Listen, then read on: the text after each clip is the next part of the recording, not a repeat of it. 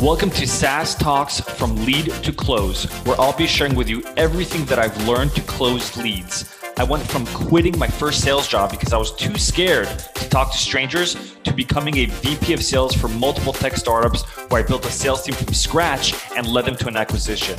I'll teach you how to schedule more demos on your calendars, close at least 50% of your demos, and build a pipeline large enough so you're always hitting quota. If you're looking to scale, then turn the volume up.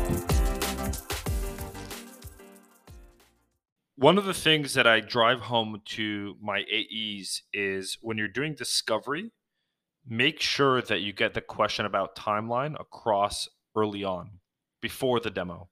And the reason why I want my AEs to ask the question about timeline, what is the prospect's timeline? When are they looking to make a decision before the demos? Because let's just say for a minute, you do a demo and you didn't ask about the timeline question, right? You didn't ask the prospect, hey, when you're looking to make a decision. And you show them the demo, and let's say you were off your game that day and the demo wasn't exactly how you should have shown it. Or let's say you thought it was exactly how you should have shown the demo, but in reality it wasn't. The demo didn't do it justice, and the prospect didn't see the value. And towards the end, when you get to the pricing, you ask the prospect what their timeline is when they're looking to make a decision. Now, if they went through a demo that wasn't that impressive, they may lie about their timeline, or they may just tell you that their timeline isn't as urgent. They may just say something like, well, whenever. There's no immediate need for this. And the reason why is because they just saw a subpar demo.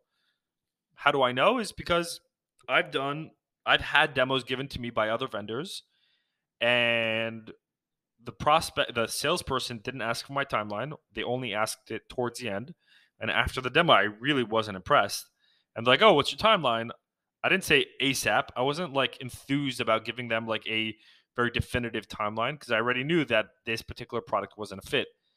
And I wasn't impressed. And I said, oh, well, we're just kind of looking right now. And I already went with another vendor. Sure, I'm an asshole for doing that, whatever. But the point is that if you're doing a demo and it's not that impressive and you really don't know the truth, you can ask all the questions, but you don't know the truth. You don't know what's going on in the prospect minds as much as you think you do. And if you ask the timeline question at the end, you may get a response that's very subjective and influenced by the demo that you gave. That is why I like asking about timelines before the demo starts, because it's the honest answer. And at the end, you can reinforce the timeline. You can say, hey, prospect, earlier on the call, you said that your timeline in terms of finding a new solution was in about 3 or 4 weeks.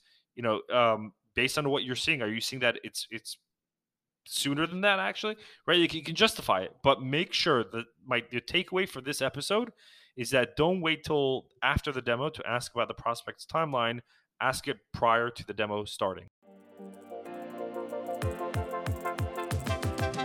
Thanks for listening to today's episode. If you found this relevant or practical at all, then please share this episode.